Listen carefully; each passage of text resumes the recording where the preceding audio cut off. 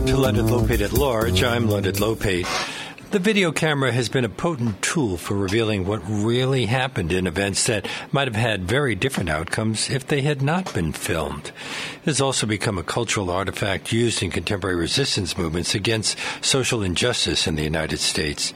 In his latest book, The Prophetic Lens, The Camera and Black Moral Agency, Phil Allen Jr. explores the use of the camera to capture anti-black violence from Martin Luther King Jr. during the Civil Rights Movement to the contemporary citizen with a camera phone.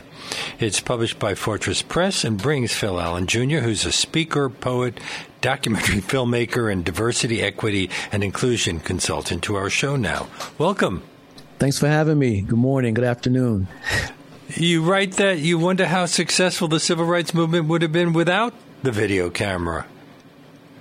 Yeah, I think we have to ask that question when we go back and really look at how important it was to the strategy, to King's strategy in capturing the violence that was hidden for so long from the rest of the country.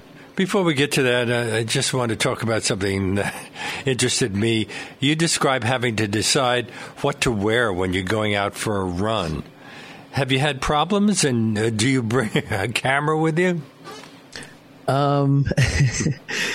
Well, this goes back 20 plus years of being profiled from South Carolina in my hometown to Maryland to New York, even here in LA. Just being profiled, even in my own neighborhood, even walking to the bus stop in my neighborhood where someone calls the police on you because you look a certain way. They don't recognize you. To this day? And it hasn't happened as much recently, but it's happened multiple times in my 20s. Mm-hmm. And so that stays in the back of my mind. So when I go running, I run 3-4 times a week. The fact that I have to think about, do I put a hoodie on because it's chilly outside?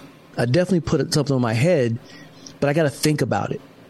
Because if I'm in a certain neighborhood, if I'm in a certain area, if it's dark, I'm thinking about someone potentially calling the police because this black guy is in our neighborhood. I don't recognize him, and they'll get the benefit of the doubt. So yes, I do think about it, and I keep my phone on me. So yes, in that sense, I keep a camera with me, but I keep my phone on me at all times. In this book, you largely covered the years between Martin Luther King Jr.'s rise to prominence in the 50s and 60s to the present. And since then, there have been a wide range of controversial events regarding race. Emmett Till, the Bloody Sunday protests, Rodney King, more recently George Floyd and Ahmaud Arbery. Maybe we could talk a little bit about Emmett Till, okay? Yeah. The evidence against Roy Bryant and J.W. Milam, the killers of Emmett Till, who was 14 years old at the time, was quite strong. And yet, in September 1955, an all-white jury found them not guilty of his murder. Is it fair to say that the benefit of the doubt has often gone to the white person? Absolutely. I mean, you can look at history. Back then, prior to then, during the time of lynching, during slavery, today, my grandfather, for example, was shot and killed about 1.5 years before Emmett Till. And as a matter of fact, my first book was going to be titled Before Emmett Till, and we changed the title. But he was shot and killed, and his body was found in the river or floated out of the river, similar to Emmett Till. And I just imagine his body looking like Emmett Till's. We should point out that your first book was called Open Wounds, a story of racial tragedy, trauma, and redemption. Yes. Which kind of tells us what's going on there. Exactly. So, the benefit of the doubt has always been given to the white community. And the suspicion, criminalization is usually given or attributed to black bodies. So that's pretty common. It wasn't surprising. I'm sure it wasn't surprising to black folks back then when these two men got off for it. And what's interesting is there's so much history. There's so many incidents like that are unreported. Well, we can only wonder what might have happened if someone with a camera had witnessed them beating Emmett Till and mutilating him before they shot him in the head and sank his body in the Tallahatchie River. His killers admitted that they'd done it in a 1956 story they sold for $4,000 to Look magazine. And yet they went free nonetheless. Yeah, so going back to your statement about if someone had a camera, I'm thinking in 1953, would it have mattered?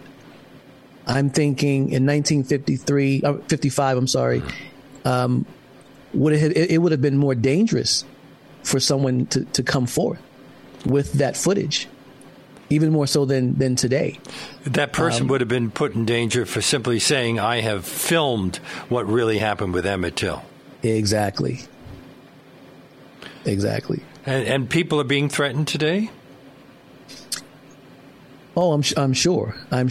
Whether it's dealing with anti-black violence or any type of evidence that could take someone down, particularly if we're dealing with law enforcement, you have the blue wall, you have the fear even within the police department. I have many friends that are police officers that have shared stories, and I often ask the question, why don't white police officers come forward and be more vocal? The ones that they say are good officers, but their silence, which suggests complicity, in my opinion, but also suggests that there's a fear.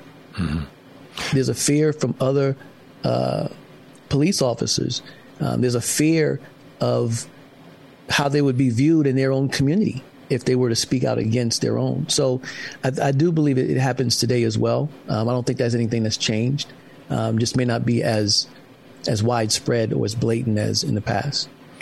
Has Darnella Frazier, who is the person who filmed the George Floyd murder, has she been threatened?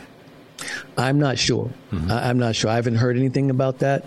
But it wouldn't surprise me. I have friends who are involved in activism in Minneapolis that have shared with me that they've received death threats.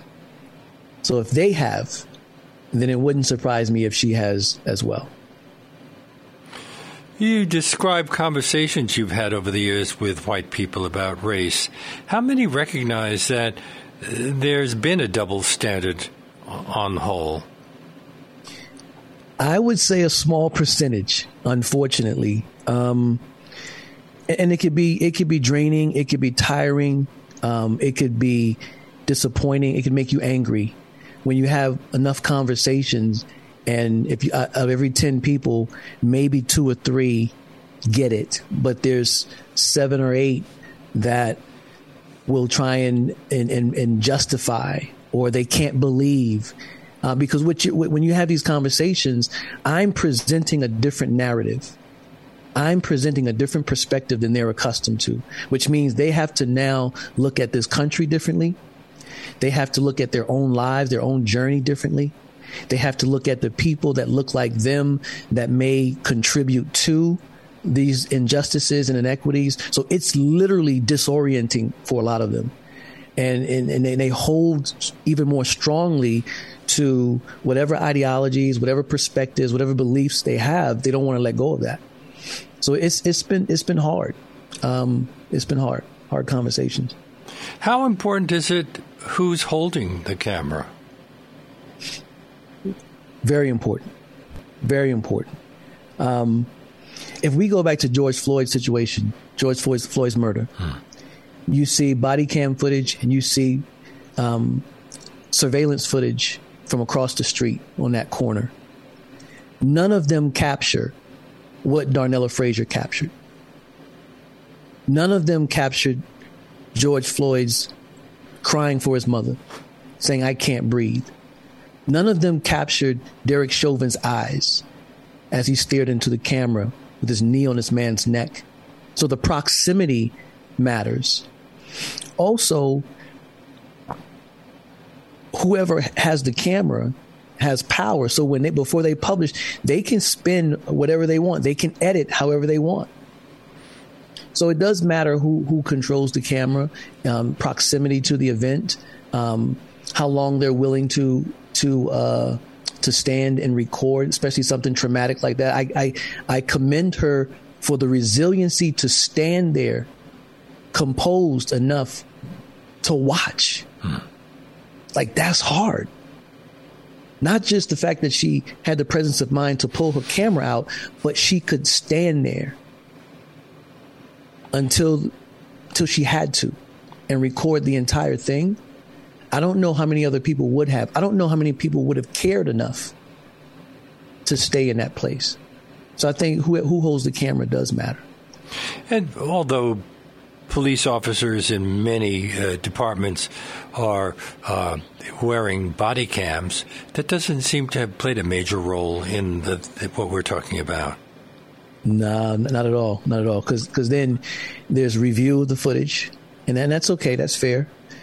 But there's publishing of certain aspects of the footage because there's an agenda. Obviously, everyone has an agenda. So you have that aspect. You have whether or not the camera's turned on, oftentimes. And then you have, because a police officer is moving, they're in the midst of the event, the action, you can't always capture. The lighting may not be right. So it does matter who has the camera. And unfortunately, the body cam footage in some instances may help, but in a lot of instances, it doesn't. And that's unfortunate. Often when we get to see footage of a controversial event, the body cam footage is not really included. It's just, is a body cam too close to the action? Well, I tend to think it depends on what the footage will show. If it's going to exonerate the officer involved, then it's likely to be shown. If it's not, it's going to be delayed. It's going to be edited. Portions will be shown. They will do whatever it takes. We've seen that happen. And this is where accountability outside of that institution needs to be involved.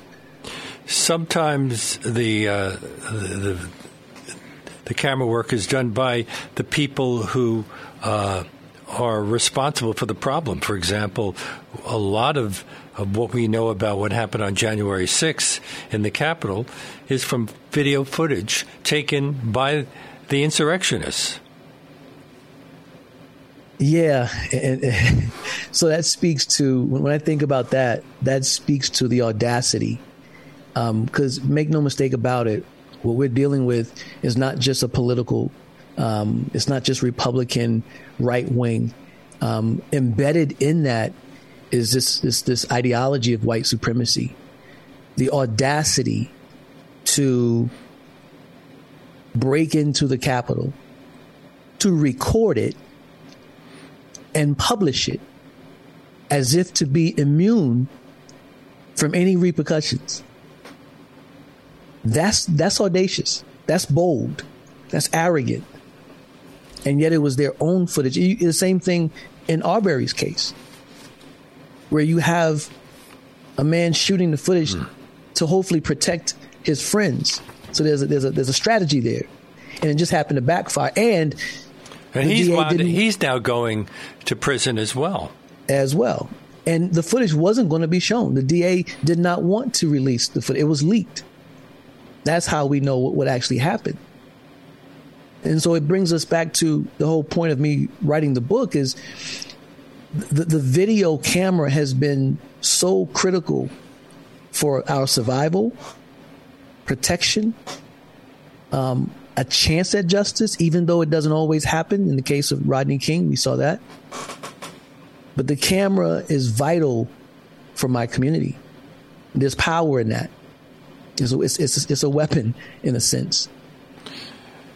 You're listening to Leonard Lopate at Large on WBAI New York, 99.5 FM, streaming live at WBAI.org. And my guest is Phil Allen, Jr., whose latest book is The Prophetic Lens, The Camera and Black Moral Agency from MLK to Darnella Frazier. You mentioned Rodney King. Despite footage of him being beaten by 4 members of the Los Angeles Police Department, all of the officers, all 4 of them, got off. Yeah, that's a shameful time in our history. And actually, I lived not too far from where that event happened and where the courthouse was. At one point, I lived near the courthouse in Simi Valley where those officers had their trial. And that was a case where the camera did not bring justice. But what I remind people of is, at the very least, it has become a part of the catalog. It has been documented. We see it. We look back on it now. And I think some people may look back on it very differently if they didn't think that it was injustice at the time. But it's a part of the catalog. It's a part of history now. So that's important as well. My only wish was that it was strong enough to bring justice to those officers, because that affected an entire family. It affected an entire community that they could do that, which explains something like a January 6th, that we can do something like this and get away with it and record it simply because we're white, our proximity to whiteness. Is it ironic that after police officers used physical force during a march in Selma, Alabama in 1965, Martin Luther King Jr. said, quote, "We're here to say to the white men that we no longer will let them use clubs on us in the dark corners. We're going to make them do it in the glaring light of television." Well, he said that, but then then we have things like the Rodney King case that we just talked about. Yeah, and what's interesting, they tried to do that in the darkness as well. They thought they could get away with it, but he's right. That's what's happening now. That's without saying it. That's what people are doing. That's what Darnella Frazier was saying. You're not going to do this in the dark. The young man who filmed the officer who shot Walter Scott in Charleston, South Carolina, that's what he was saying without saying it. You're not going to do this in the dark. Philando Castile, you're not going to do this in the dark. So I think those words are prophetic. Those words resonate with us today. But the question is, what do we do with it? When it's no longer in the dark, what are we going to do with it? On all levels, as a society, law enforcement, the legal system, judges, DAs, what are we going to do with that? Now that it's no longer in the dark. Well, haven't there been responses all along to what we've seen? For example, in December 1955, after the Emmett Till incident, the Montgomery bus boycott began in Alabama, and eventually in the United States, a U.S. Supreme Court ruling came down that segregated buses were unconstitutional. Couldn't we also say that there may not be as effective a civil rights movement or a Black Lives Matter movement without the camera? If I understand you correctly, even when we talk about those things that happen, look at the cost. Look at the cost of those 381 days to get a law passed. Look at the cost of marching throughout 2020, summer of 2020. But then think about this.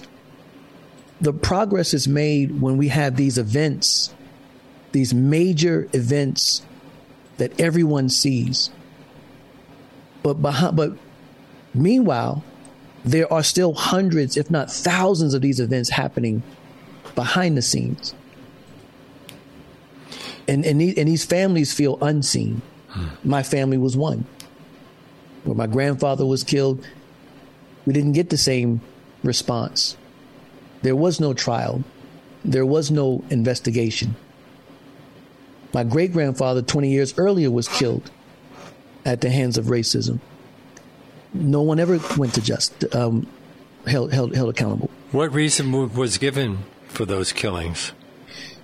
My death certificate on my grandfather's, the cause of death says accidental drowning, fell off the boat. A Navy veteran, a great swimmer. I understand he was great. He was a great swimmer. He was a man of the water. He was a fisherman, a seaman. And all they said was he fell off the boat and drowned. Even though there was a witness that saw two men struggling with a black man, even though my great-grandfather saw his body and saw a bullet hole in the back of his head. That's how my grandmother knew that he was killed. And nothing ever came of it. There are thousands of stories like that. Every time I show my film, someone if they're an older person, they share a story about an uncle, a grandfather, a father, a brother that went missing or that was killed, and they have no idea, in the South usually, but no one was ever held accountable. And they say it through tears. So the trauma, they're triggered in that moment, and they're reminded of their family member. So while we do celebrate the progress, we also have to realize there's so much more happening behind the scenes continually. And we were talking about when this involves the police. Has anybody tried to come up with a figure about how many African Americans have died at the hands of police without video footage? Yes, I have I don't. The name escapes me right now, and I can send it to you later. There's an organization that tracks police shootings, murders by demographic, by age, by state, what have you. A friend of mine was on that team doing the research, and sent me the database. The name of the organization escapes me right now, but they have that data. Matter of fact, the government actually my understanding uses that data to come up with. To understand what's really happening, who's being shot and killed, at what rate, what communities, what have you. So, yeah, there is data out there. You write about Walter Brueggemann's prophetic imagination, which offers a theological and ethical reading of the Hebrew noble and was originally published over 40 years ago. How does that apply to what we're discussing here? Yeah, so Brueggemann, his argument about his thesis about what is prophetic, what does it mean to be prophetic? Everyone talks about today, we throw that term around. And so he says the prophetic ministry nurtures and nourishes and evokes an alternative consciousness to the dominant consciousness while criticizing the dominant consciousness and energizing an alternative community. So that's a lot. So what I did was I framed the camera in light of that thesis. That the camera, if we were to look at whether it's the picture of Emmett Till or Bloody Sunday or the video, Darnella Fraser's video of George Floyd's murder, what did it do? It nurtures, nourishes, or evokes an alternative consciousness. It makes people have to look, to stop, to pay attention, and it's disruptive of whatever that dominant narrative, that dominant consciousness is. It's disruptive of that. And so it forces us to have to now consider an alternative narrative. So where black folks generally see what happened with George Floyd, we're not surprised. This happens all over the country to varying degrees. And now it's forcing the rest of America who have been privy to this violence, to now have to consider an alternative consciousness. And so the camera inherently criticizes the institution of law enforcement. It criticizes media. It criticizes whatever has contributed to continuing the dominant consciousness. And it energizes a new community. And nothing can be seen more clearly than the civil rights movement and the summer of 2020, where there was this energizing. Obviously, 2020 was way more diverse than the civil rights movement, although there were people, white folks and Jewish folks, that joined in that movement. But what we saw in 2020 was a new and alternative community being energized, and many of them younger. Like, something has to change. We can't continue. That can't keep happening, is what that new community, that new consciousness says. And so that's how I framed the camera, using Brueggemann's thesis in prophetic imagination. But you do talk a lot about religion in this book. Is that because you had a full-time pastoral ministry for 13 years at one point in your life? Yeah. So my background, I was a pastor for the previous for about 13 years, and a pastoral ministry for about 16 years. And I've since stepped away from pastoral ministry and focusing now on writing, on diversity, equity, and inclusion, as well as teaching in the academy. And so my background is the church. And my challenge also is not just to offer this to the culture, but it is to challenge the church. So generally when I write, I weave in theological reflections or theological perspectives into the book, because I want to pull the church into this conversation and challenge the church to no longer be silent, particularly the evangelical, right-leaning, conservative churches. So yes, my background plays a role in that. My research as a PhD candidate is Christian ethics, theology and culture, racism. I sit at that intersection. Aren't politics and religion often linked in black communities more than in other religions? Absolutely. In other groups? Absolutely. We've had to. We understand, we've always understood that while our faith matters, now faith has been foundational going back even to the time of slavery. Not that every enslaved person embraced Christianity, because actually it was a smaller percentage than many would realize. But our faith, co-opting a faith that claimed to justify our oppression and enslavement, they actually used that faith as a means of liberation. And it continues to this day. But we also understood that the laws needed to be changed. We understood that politically, we couldn't just stand by and have this blind faith and kumbaya and sing Negro spirituals all day. Like, we had to engage. So politics, political activism, addressing the legal system, the criminal justice system, things like that have always been interwoven into the black community as much as our faith. But you even get into the matter of whether Jesus was white or black. And I remember growing up in Bed-Stuy, Brooklyn, and so many people my neighbors saying, well, Jesus was black. Really? Yeah. Well, that was a big thing in the 50s and 60s, a major part of the discussion. You know, I think one of the things that we have to appreciate, or at least acknowledge, is the power in symbols, the visual. And I think we have to acknowledge the roots of Christianity and white supremacy, colonialism, slavery, what have you. And part of what kind of perpetuated that or grounded that was this presentation of a God. If Jesus is in fact God in flesh, as the Christian faith, as we believe, of a God that looks like white men.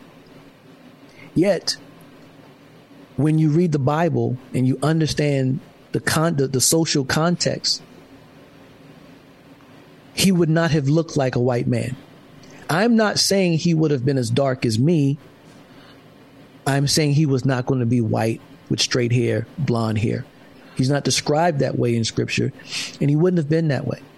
And so what was the motivation behind making him white? And I think it just supports the notion of white supremacy. because you begin to internalize that. You see a white Jesus, you live in a culture of white superiority, you tend to make those connections. You internalize that even as a person of color.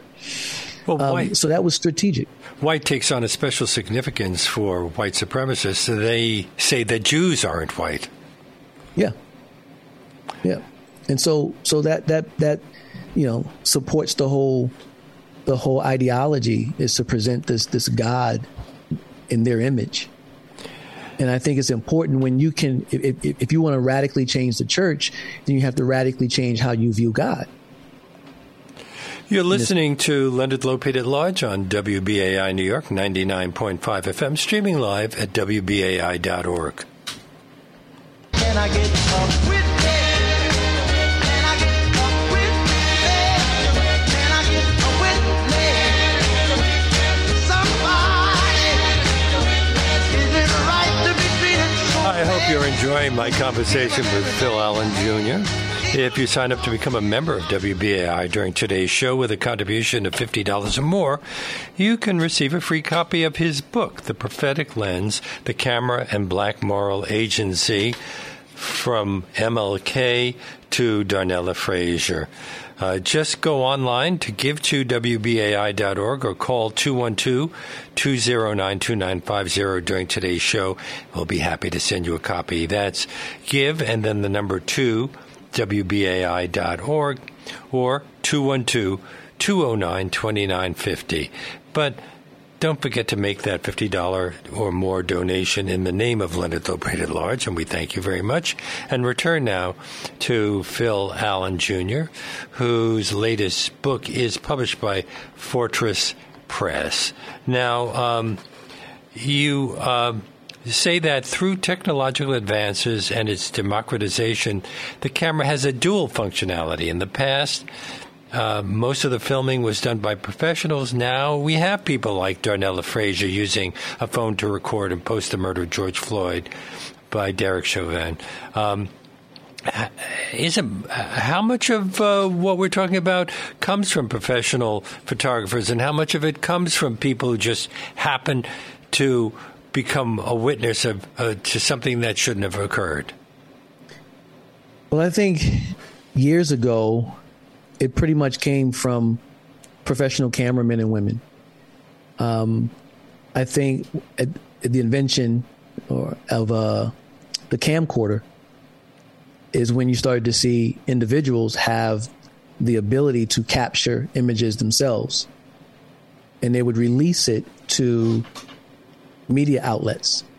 So there still was a level of power that they had to defer to. So they could record, like in the Rodney King situation, but they had to either sell or give permission to media outlets to use the footage.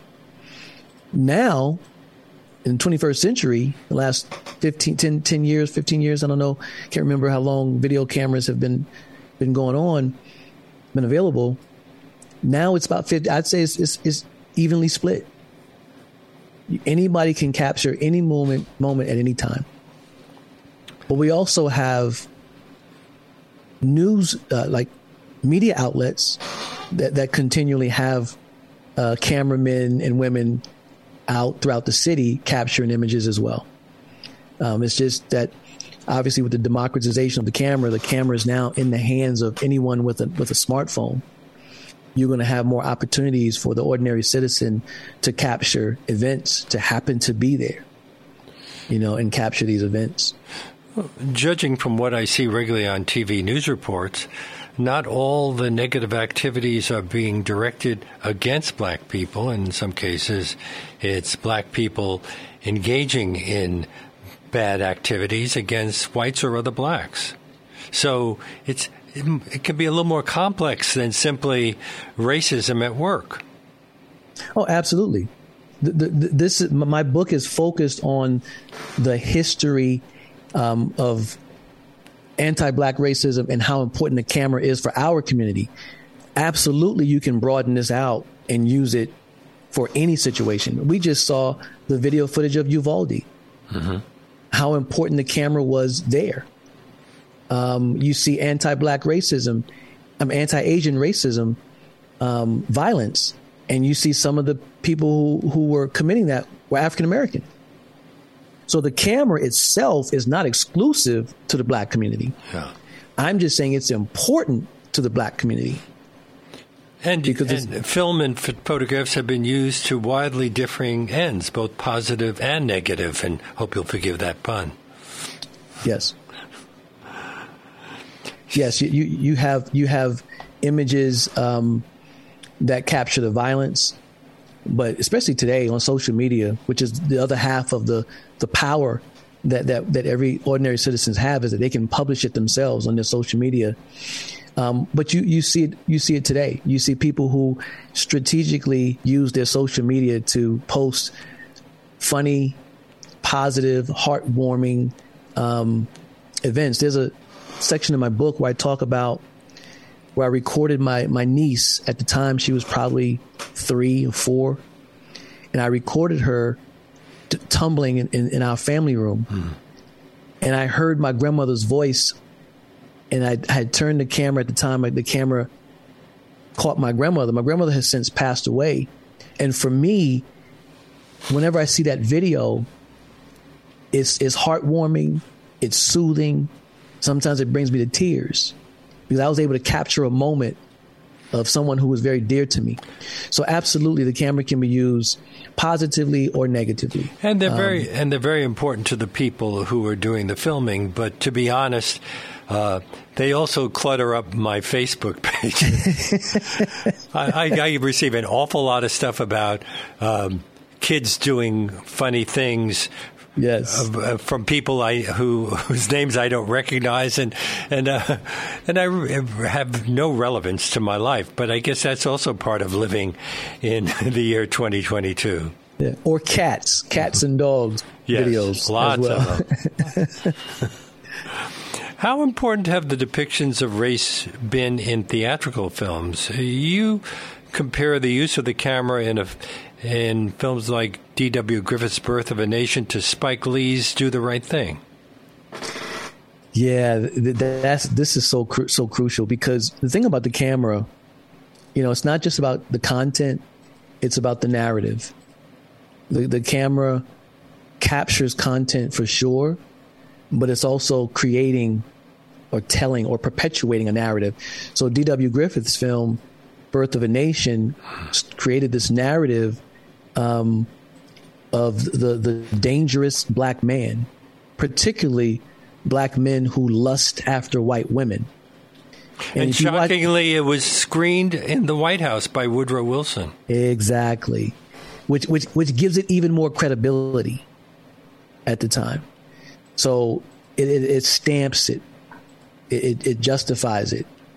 So when Griffith's film comes out and he creates this narrative and now it's widespread, that narrative continued for generations, even to this day, that it's so woven into the fabric of our country, into the psyche, the collective psyche, that black is dangerous, particularly black men are dangerous. Now, what's interesting is we talk about black on black crime. I never hear people talk about white on white crime. And so while most crimes... That's just called crime. Yeah, it's just called crime. But most white folks are assaulted, most white women are assaulted, raped, what have you, by white men, similar to in the black community, and I would imagine the Hispanic community as well, and other communities. But we don't talk about that. But the narrative is black men are dangerous, particularly to white women. And we can talk about narratives about black women as well, narratives about Asians, what have you. And so film becomes this powerful tool to create a narrative that we then internalize. And we teach the next generation because they see the same films. And so Spike Lee, people like John Singleton, we can go back to Oscar Micheaux. Yeah, I was going to ask you about the films of Oscar Micheaux. He made silent films. Yeah. And I hadn't been familiar with Oscar Micheaux until writing this book. But he was a predecessor he wanted to disrupt the narrative. That was something prophetic about his work. He wanted to create an alternative consciousness and represent black people back to the country that would disrupt what Birth of a Nation had done. And it wasn't easy for him. His journey wasn't easy to get that off the ground. And then you fast forward to someone like a Spike Lee, particularly Do the Right Thing. I remember watching when I was a kid, and it resonated so much. Spike Lee's story was telling a real story, especially the story of Radio Raheem. It was based off of a real event of a young man in Brooklyn that was killed by law enforcement. And how relevant is Spike Lee's film, if you watch it, to what happened to George Floyd 2 plus years ago? Now, that film drew white viewers as well as African-American viewers. So do you think that it had a positive role? For example, when you were talking about Birth of a Nation, haven't depictions of slavery changed an awful lot over the years in our movies? Not in my opinion. Really? You think it's presented still as a happy time where the darkies are singing spirituals?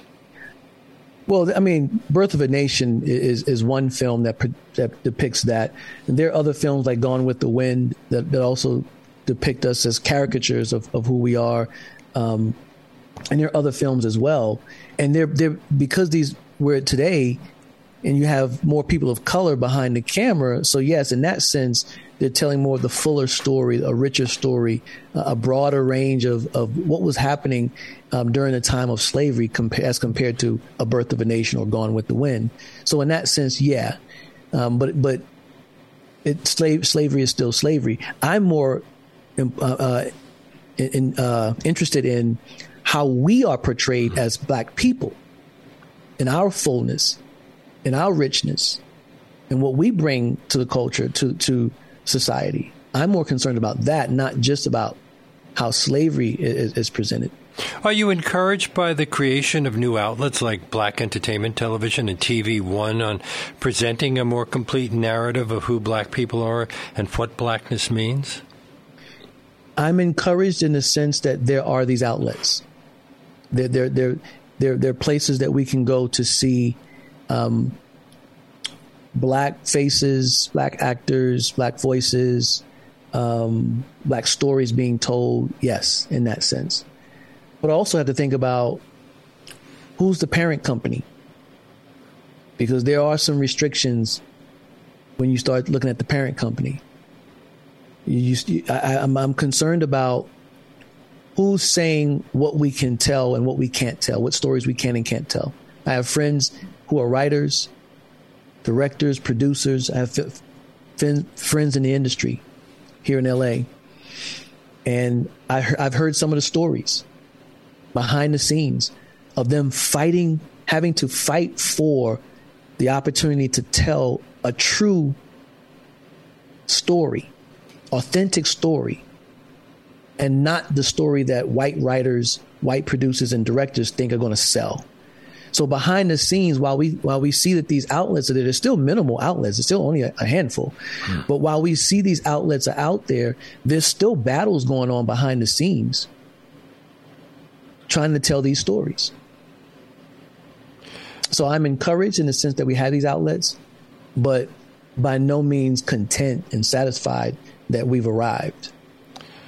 Phil Allen Jr. is my guest on today's Let It Lopate at Large. His latest book, The Prophetic Lens, The Camera and Black Moral Agency, From Martin Luther King to Darnella Frazier, published by Fortress Books. The term poverty porn is sometimes used to describe the ways in which journalists, missionaries, and even charities share sensationalized images of deeply impoverished communities with wealthier audiences, hoping to profit from print or news media or to raise donations from sympathetic or guilty donors. At the same time, this is simply honest recording of very difficult circumstances, which we should be made aware of. So how do we separate the one from the other? What do you mean by separating the one from the other? Well, I mean, if on the one hand, it's important for people to know about some of these things. On the other hand, sometimes what's being done is simply a way of people doing fundraising. Yeah, I don't know if it's an easy answer for that. I don't know if it's an easy fix. I think you're going to always have people exploiting people groups, situations, events, conditions for their own gain. And at the same time, can there be some benefit that people are starting to see these things? People are starting to notice this injustice? Sure. So I don't know if it's an easy fix. Well, can't a lot be said about the power dynamics of the person capturing the images and those being captured? Oh, absolutely. Absolutely. There are power dynamics at play. And the person being captured, the people being captured are always the objects. They're generally the ones being exploited. Because on one hand, you have the need is there. On the other hand, you have people who are willing to give out of their abundance, which then feeds this whole notion of paternalism. What I'm concerned about is when people use the cameras and show these images, that it draws people to come into closer proximity to these people that they want to help, and not coming into closer proximity to help them as if to have a Messiah savior complex, but coming in closer proximity to be present with them. And in another sense, you may have to just take the good with the bad. That's just how some people are going to be. They're going to give. They're going to use. People will use these opportunities for fundraising, and sometimes that's the what you have to kind of take with it to get the story out, to get the images out, to get help to the people. Because we live in this imperfect world. We live in this flawed world, and those are dynamics that we have to kind of navigate as we try to help. You say that the camera is just one of two necessary ingredients to demonopolize power. What else is needed? As I mentioned earlier, the second half of that is social media. Before you had your footage, but you had to defer to someone else in power, some institution in power, some organization, news outlet to get it out there. And that depended on what narrative they want to tell. Will this bring eyes to their TV station, to their show? Will this generate ratings? Will this stir up something? But today, with social media, everyone has a platform. A seemingly unknown person can post something, and millions of people can see it. And sometimes it can be full of lies. It isn't always honest. Yeah. As we see, it's being used by people across the political spectrum. Absolutely. Unedited, though.